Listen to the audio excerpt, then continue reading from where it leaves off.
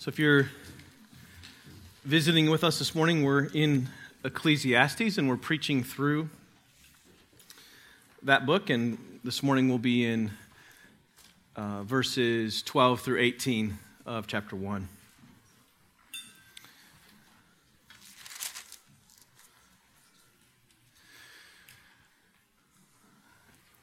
The brilliant physicist Stephen Hawking, according to some, the smartest man, certainly one of them who has ever lived, once said, "We are just an advanced breed of monkeys on a minor planet with the life of a very average star, but we can understand the universe." Now, Solomon, the poet king of Israel, who, according to God, was the wisest man who ever lived, essentially said the exact opposite. "I applied my whole being to search out by wisdom all that is done under heaven, and I got nothing. I can't even figure out what's going on my own planet," says King Solomon. In today's passage, the preacher is wrestling with the reality that many things happen in this life that don't seem to make sense, given the goodness and the greatness of the glory of God. Yet, we as human beings are driven to understand. That is, to try to make sense out of this sometimes crazy world we inhabit. What becomes clear from our passage, and to a degree from even our own experience, is that there are limits to human wisdom. But so far from this leading us to despair, this is the reality that drives us to Jesus. So if you're tempted to survey the current landscape, maybe by just kind of scrolling through current events, and you're tempted as you look at the world to just cry out to God and say, "Why? Why? How could this be good?" Or maybe you're sitting here and you're just thinking through the details of your own life, the current circumstances that you're facing, or potential obstacles. And if you feel the question arising within your soul, "Really, Lord? This is what you have for me?" Then you're beginning to get at the sense, the feeling, the weight of the words of Solomon. If this is true, though, brothers and sisters, take heart. And let the word of Almighty God recalibrate your heart around the beauty and the majesty of the greatness of the glory of our God. This is what's true. The foolishness of God is wiser than man's wisdom, and the weakness of God is stronger than man's strength. Therefore, this very morning, let us, as we have already sung, behold our God. Our passage is Ecclesiastes 1, verses 12 through 18. Hear the words of the living God. "I, the preacher, have been king over Israel in Jerusalem. And I applied my heart to seek and to search out by wisdom all that is done under heaven.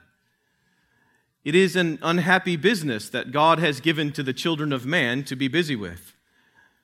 I have seen everything that is done under the sun, and behold, all is vanity and a striving after wind. What is crooked cannot be made straight, and what is lacking cannot be counted. I said in my heart, I have acquired great wisdom, surpassing all who were over Jerusalem before me. And my heart has had great experience of wisdom and knowledge. And I applied my heart to know wisdom and to know madness and folly. I perceived that this also is but a striving after wind. For in much wisdom is much vexation, and he who increases knowledge increases sorrow.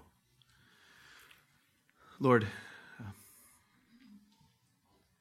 would you lead us now by your Spirit? It is a stunning thing that we can ask you, Holy Spirit, to probe our hearts.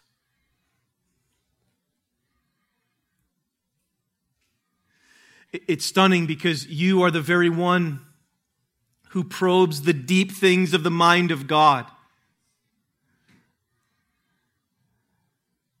And so would you lead us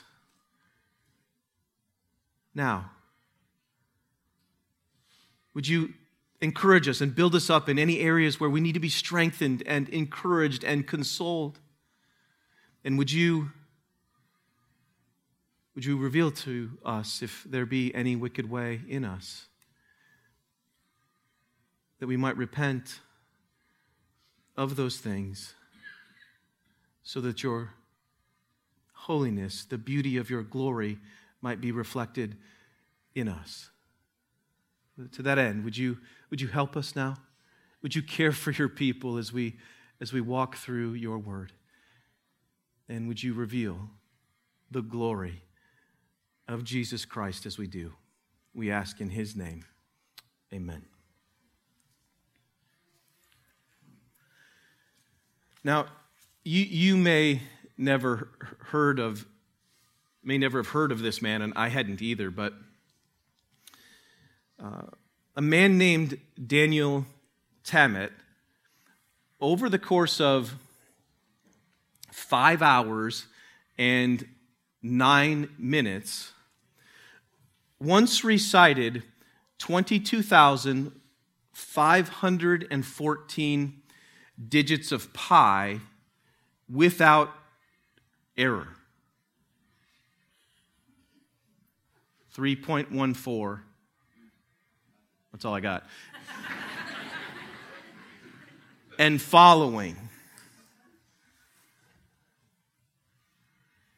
He once learned Icelandic in a week.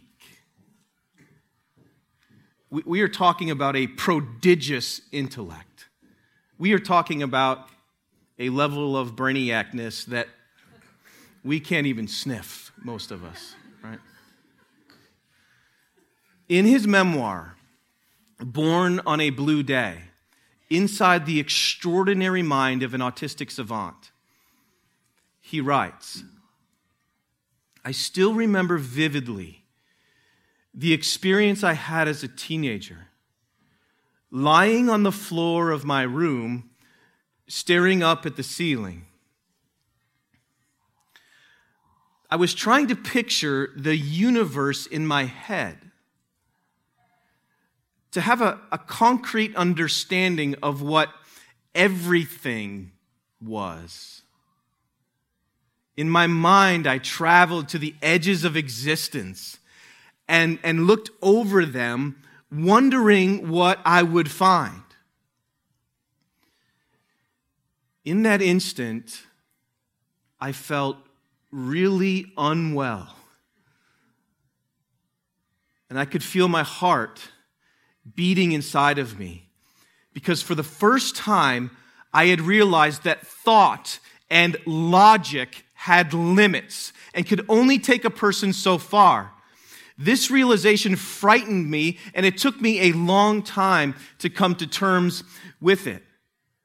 For my thoughts are not your thoughts, neither are your ways my ways, declares the Lord.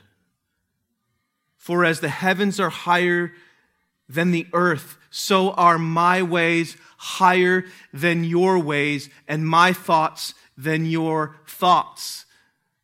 Isaiah 55, 8 and 9. But do these words from the prophet, do they make you feel really unwell? Or do these words, exulting in the greatness of the knowledge of the glory of God, do they bring you to a place of peace that surpasses all understanding? My prayer has been that God will use our time gathered together now for the latter.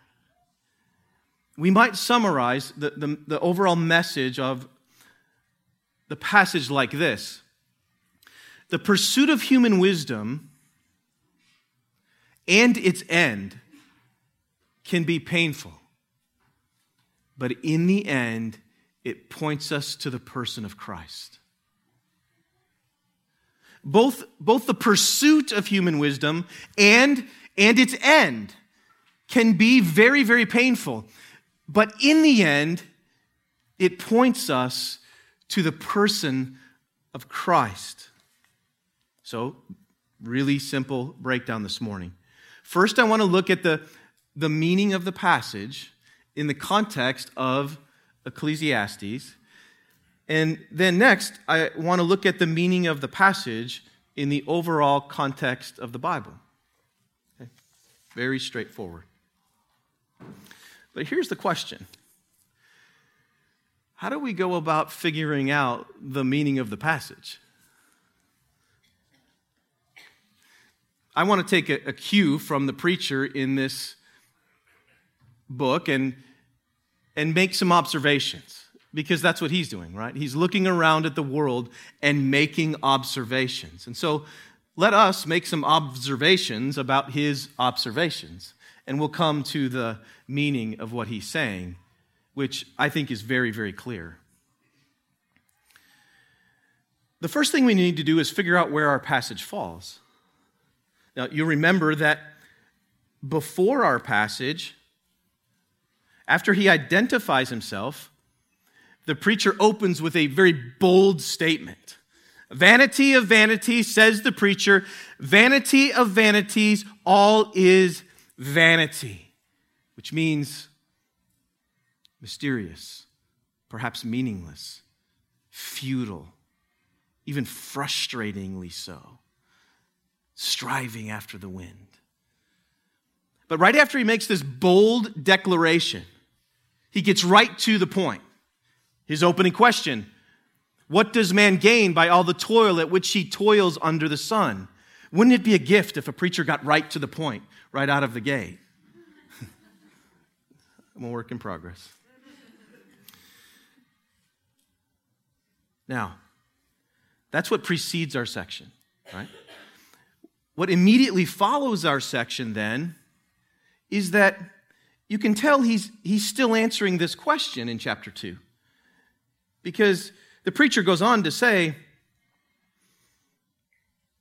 he's working on several things. In fact, what he actually does is extraordinary. Like picking up in verse 4, for example, of chapter 2. I made great works. I built houses and planted vineyards for myself. I made myself gardens and parks and planted in them all kinds of fruit trees. I made myself pools from which to water the forest of growing trees. And we know that Solomon's wealth and the works that he had done were literally world famous. Remember, the Queen of Sheba came from another continent just because she heard of the wisdom and the wealth of Solomon. He had done, in context, perhaps more than any other person had done. He goes on in chapter 2, because this is all the same section, to reiterate the very opening question down in chapter 2 and verse 22. What has a man from all the toil and striving of heart with which he toils beneath the sun? In addition to this, the word for toil, which is the word in the opening question, is used 15 times just in this little section from 112 to the end of chapter 2. The point of all of this is to say that in our section, he's still answering that opening question.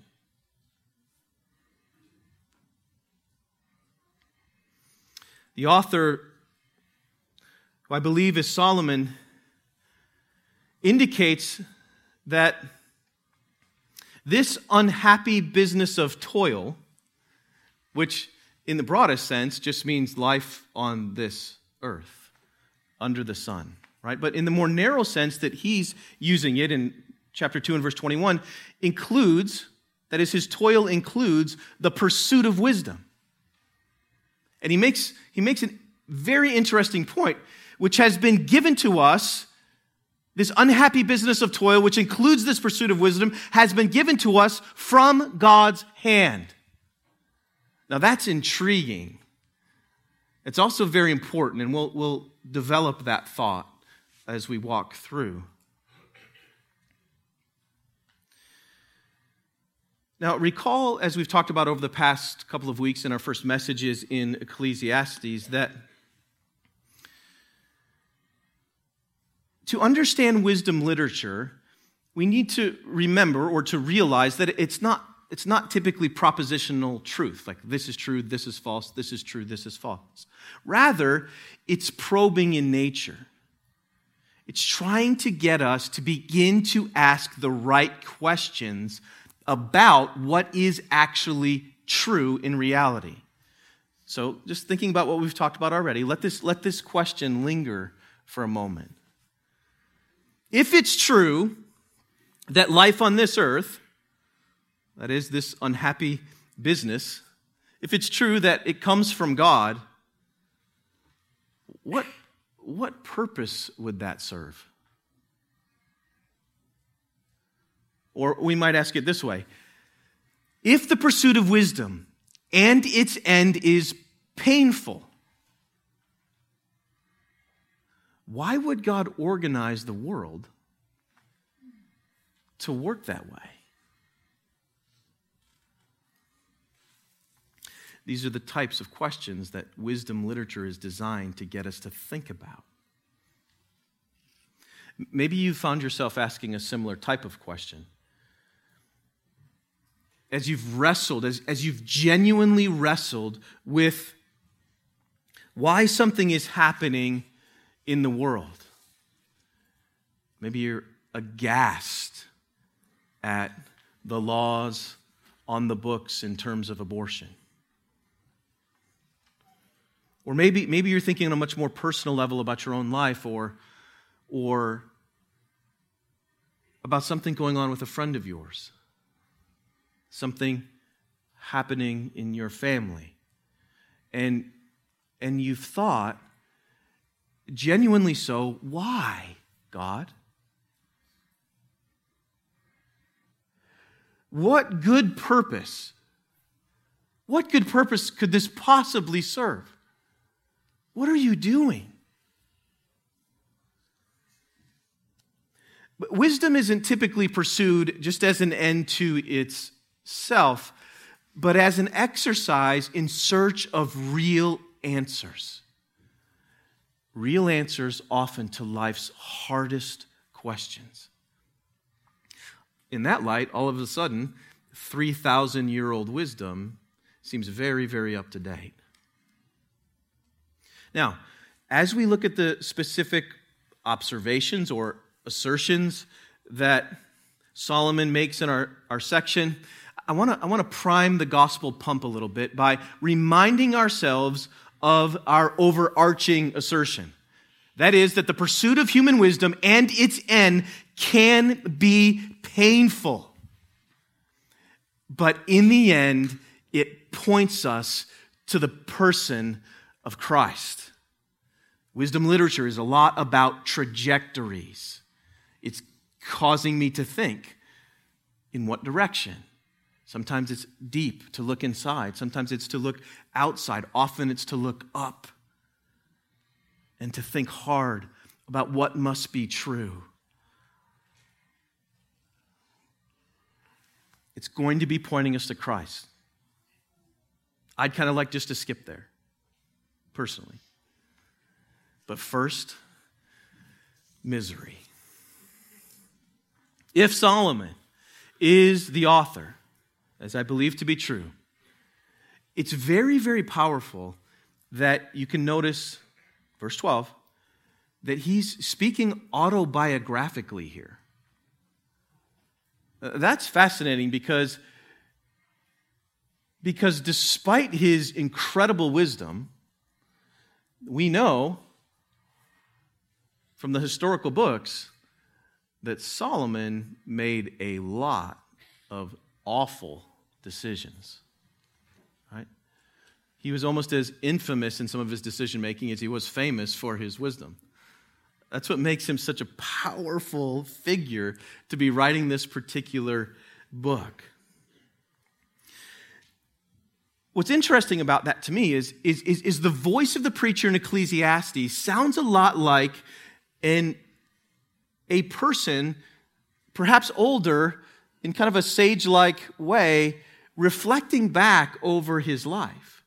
Perhaps he's looking back over his reign with some of the decisions that he's made, despite the wisdom God has given him. And there are times where his despair practically drips off the page.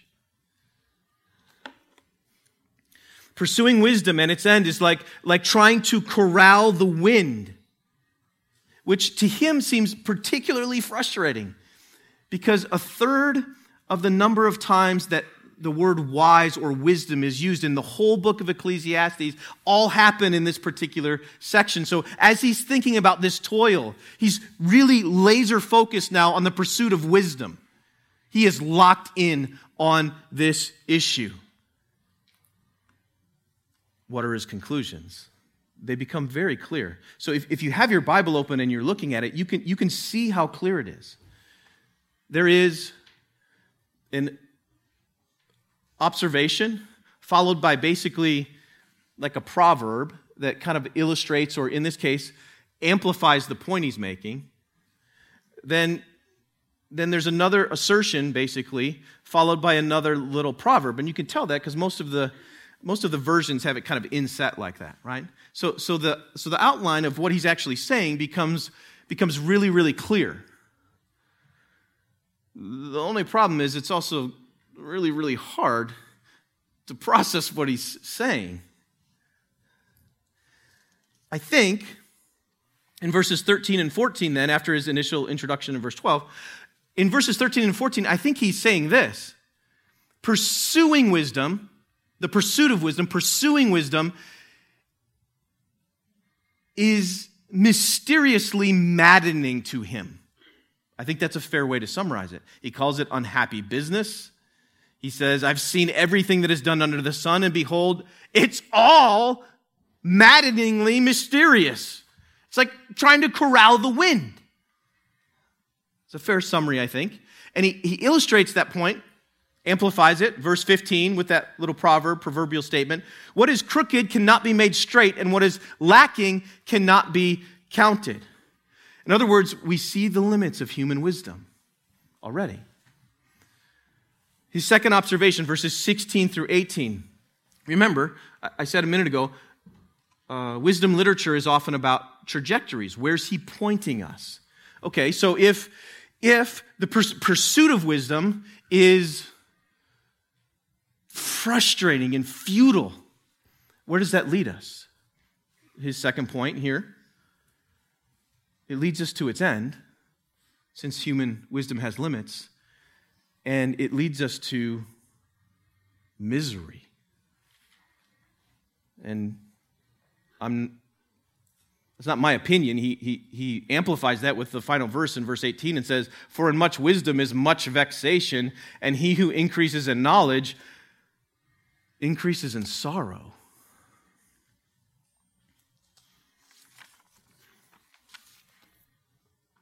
So life under the sun is a maddening mystery because even the full pursuit of human wisdom leads you to a place where you still can't quite get your hands around it, you can't quite comprehend it, and you can't quite control it, therefore. Now, there are so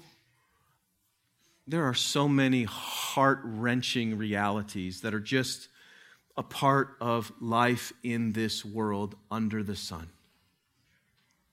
From dealing with injustice in the courts or as it relates to the most vulnerable, to Satan's evil scheming in the church, from the ravages of dementia to the death of a child, from the pain of loneliness to the fog of depression.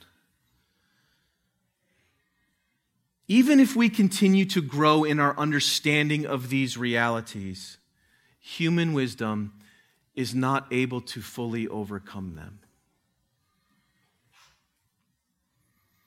There's something inspiring, but also deeply disheartening when we see, perhaps on TV, for example, someone who's battling a terminal illness, and they'll stand up valiantly and courageously before the cameras and say, "We will beat this."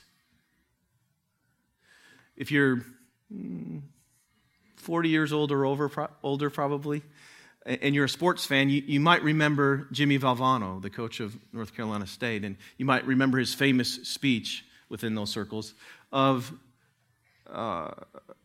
at the ESPYs that ESPN broadcast. And basically in that speech, he was dying of cancer. He goes on to talk about the fact that if you've laughed and you've cried, then you've had a good day. That's a good day. And then he kind of channels Churchill and says, "We'll never give up. Never, ever give up." And it's tear-jerking and it's heart-wrenching.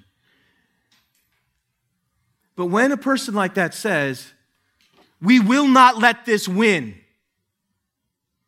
We will beat this," there's another sense in which that rings hollow. Because we know that death is relentlessly knocking on the door. Where does the pursuit of wisdom lead? Solomon says that he experienced wisdom and knowledge more than anyone before him who had led Israel. So not just Dad, King David, and Saul, but anyone who had led Israel before. And there are many, many colorful leaders.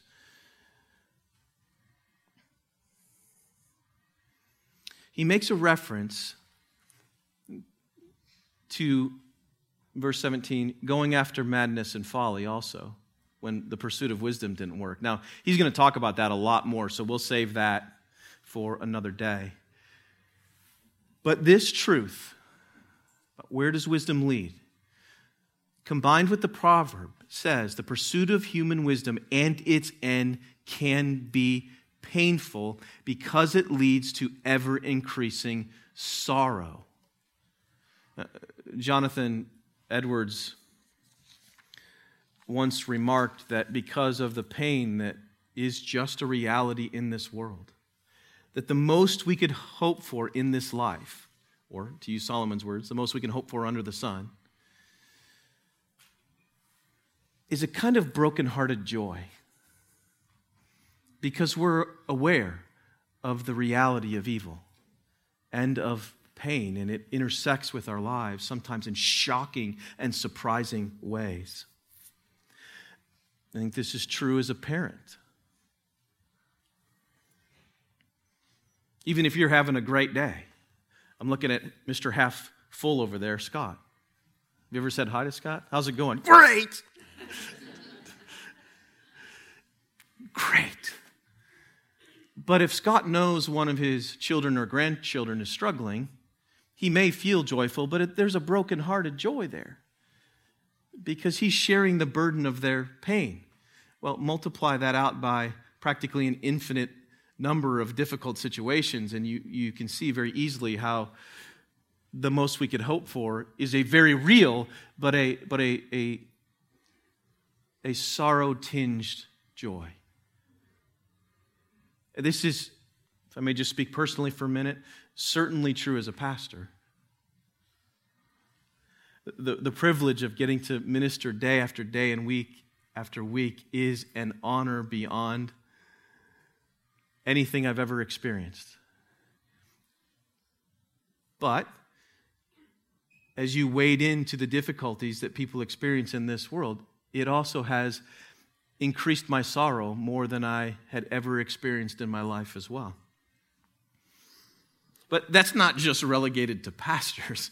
Anybody who's willing to move into relationship with other people experiences the exact same thing. But this is one of the beauties, perhaps even uniquely so, of the Christian life and Christian fellowship more specifically. Listen to what Paul says about this. Bear one another's burdens and how does it end? It's shocking. And so fulfill the law of Christ. In other words, being willing to wade in and carry some of the load for another person is what it means to love God and to love others. This is the essence of the matter. It just happens to be messy and painful and sorrowful. But he continues, do not grow weary in well-doing, brothers and sisters, for in due season we will reap if we do not give up. This is why we can be steadfast, immovable, always abounding in the work of the Lord, because we know deep down and we know by the testimony of God's word that our work is not in vain. This is the hope that frees us to keep pressing in, even though sometimes we get burned.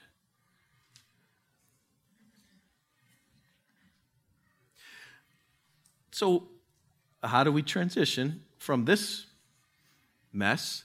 And it turns out, Romans 1 and 2 ends up being very relevant for Ecclesiastes. All of this messiness was very well articulated in Romans 1 and 2. It doesn't make it any easier, but it's a very accurate diagnosis. But how do we go from there and the generalized depression that we're all experiencing rather acutely at the moment, right? How do we go from where we all are, except for Donna, to where Donna is, which is joyful and satisfied in Christ? This is not an easy gap to bridge. The transition is hard.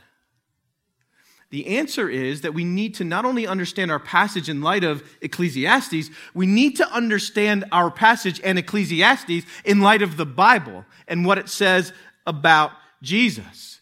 You remember when he was walking down the road to Emmaus after he was resurrected from the dead, and he was alongside a couple of his followers, and he said, everything written about me in the law of Moses and the prophets and the Psalms must be fulfilled.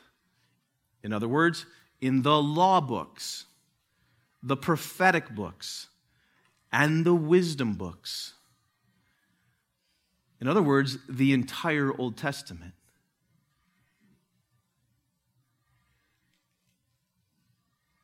So where do we look for hope when the pursuit of human wisdom reaches its limit? Because that's where we are right now.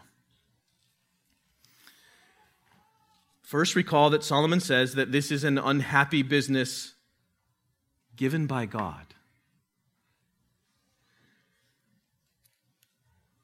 If the pursuit of wisdom is an unhappy business, ultimately leading to increasing sorrow, then where do we find joy? Or we might say it this way, how can we be rescued from or even in this unhappy providence that God has given us? The crookedness of the world, which has been subjected to futility, Romans 8, and the twistedness of our hearts, which even after our conversion are still kind of tangled up, Romans 7, they are screaming for someone outside of us to come rescue us. We don't need a religious philosopher. We don't need a military commander. We don't need more legislation or even greater moral demands in order to fix the mess of the world or to fix the mess that resides in our own hearts. What we need is a Redeemer. We need someone who can bear all of this mess. That is, all of the crookedness, all of the vexation, all of the sorrow. We need someone who can bear all of this mess onto himself, who is also capable of making all things new. Someone who's capable of making everything sad actually untrue.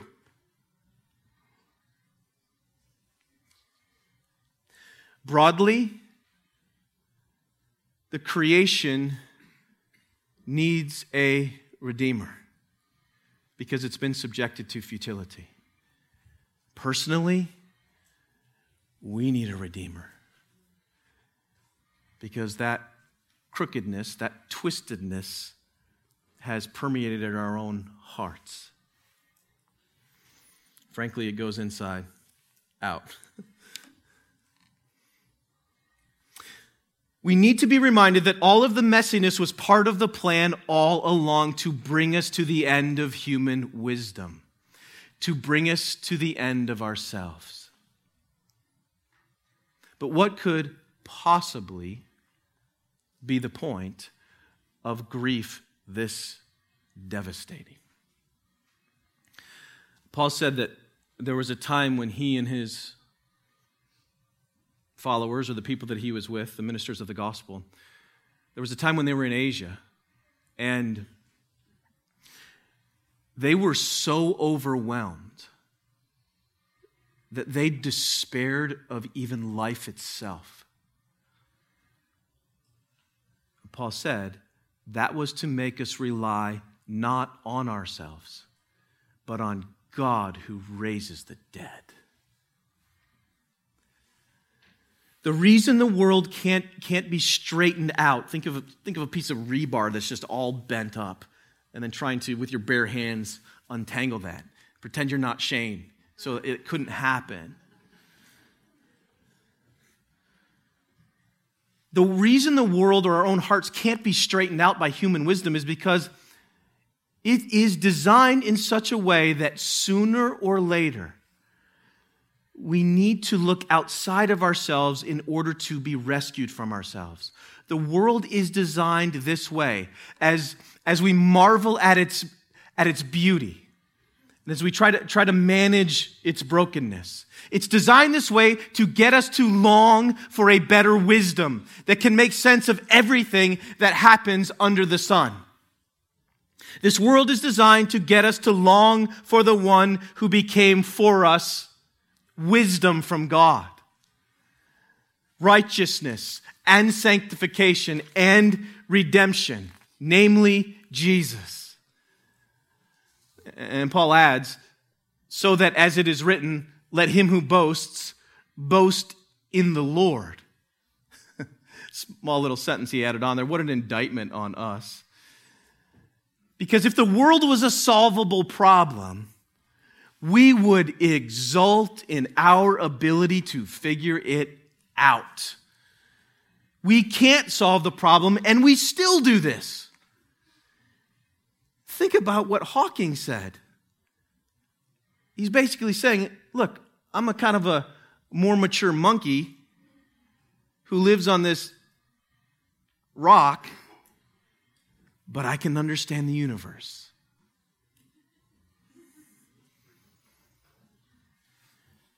The world is designed this way to reveal God's wisdom through redemption, by the cross, and specifically in Christ. Jesus is the very embodiment, that is the literal personification of wisdom itself.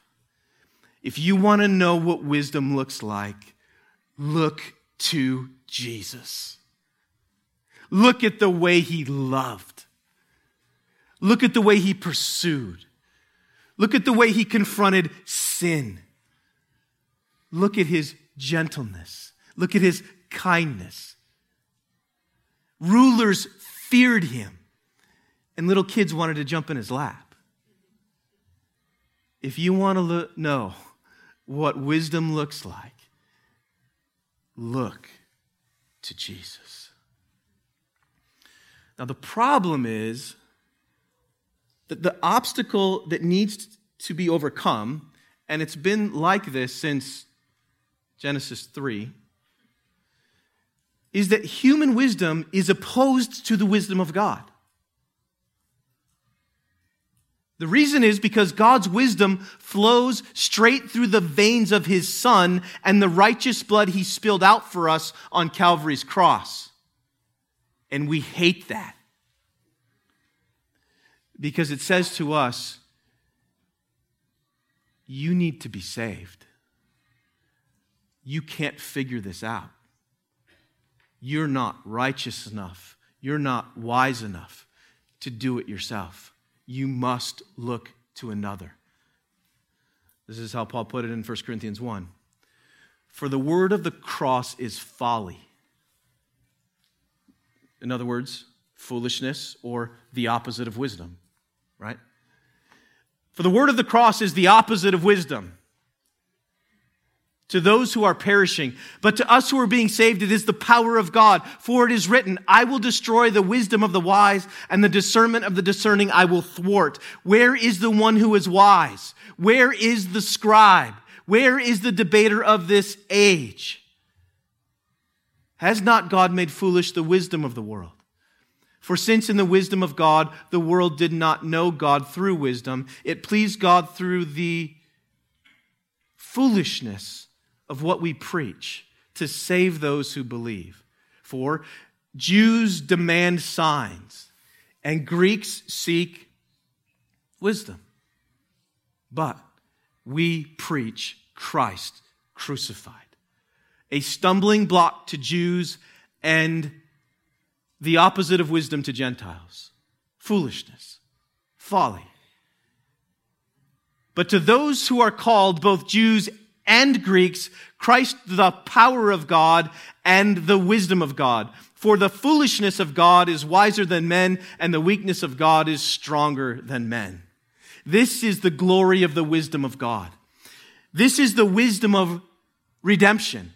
This is the wisdom of the cross.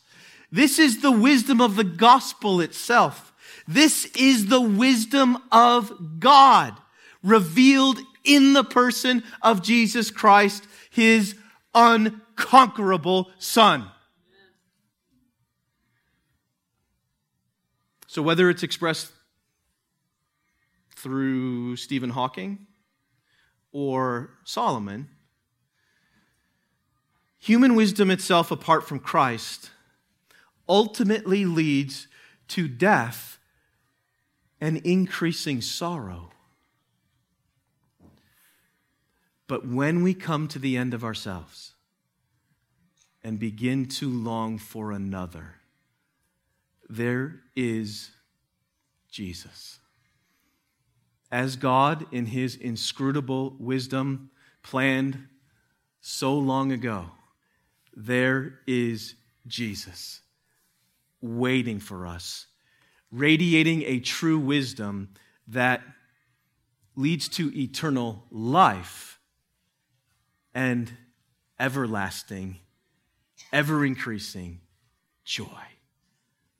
So trust in him, my beloved brothers and sisters. Trust in him with all of your heart, because in his presence is fullness of joy, and at his right hand are pleasures evermore.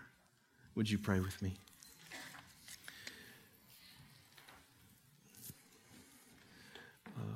Lord,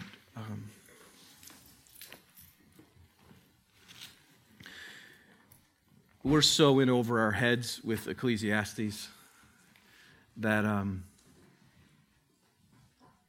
it's hard to process, but we are so grateful for the clarifying, illuminating ministry of your Spirit, which shines a spotlight on both the reality of our existence and the greatness of the glory of Christ. So I pray now that the reality of what is true for us, because of who Jesus is and because of what he has done, would cause joy to well up in our hearts and spill out into worship. So would you continue to lead your people as we continue in worship this morning? In Jesus' name, amen.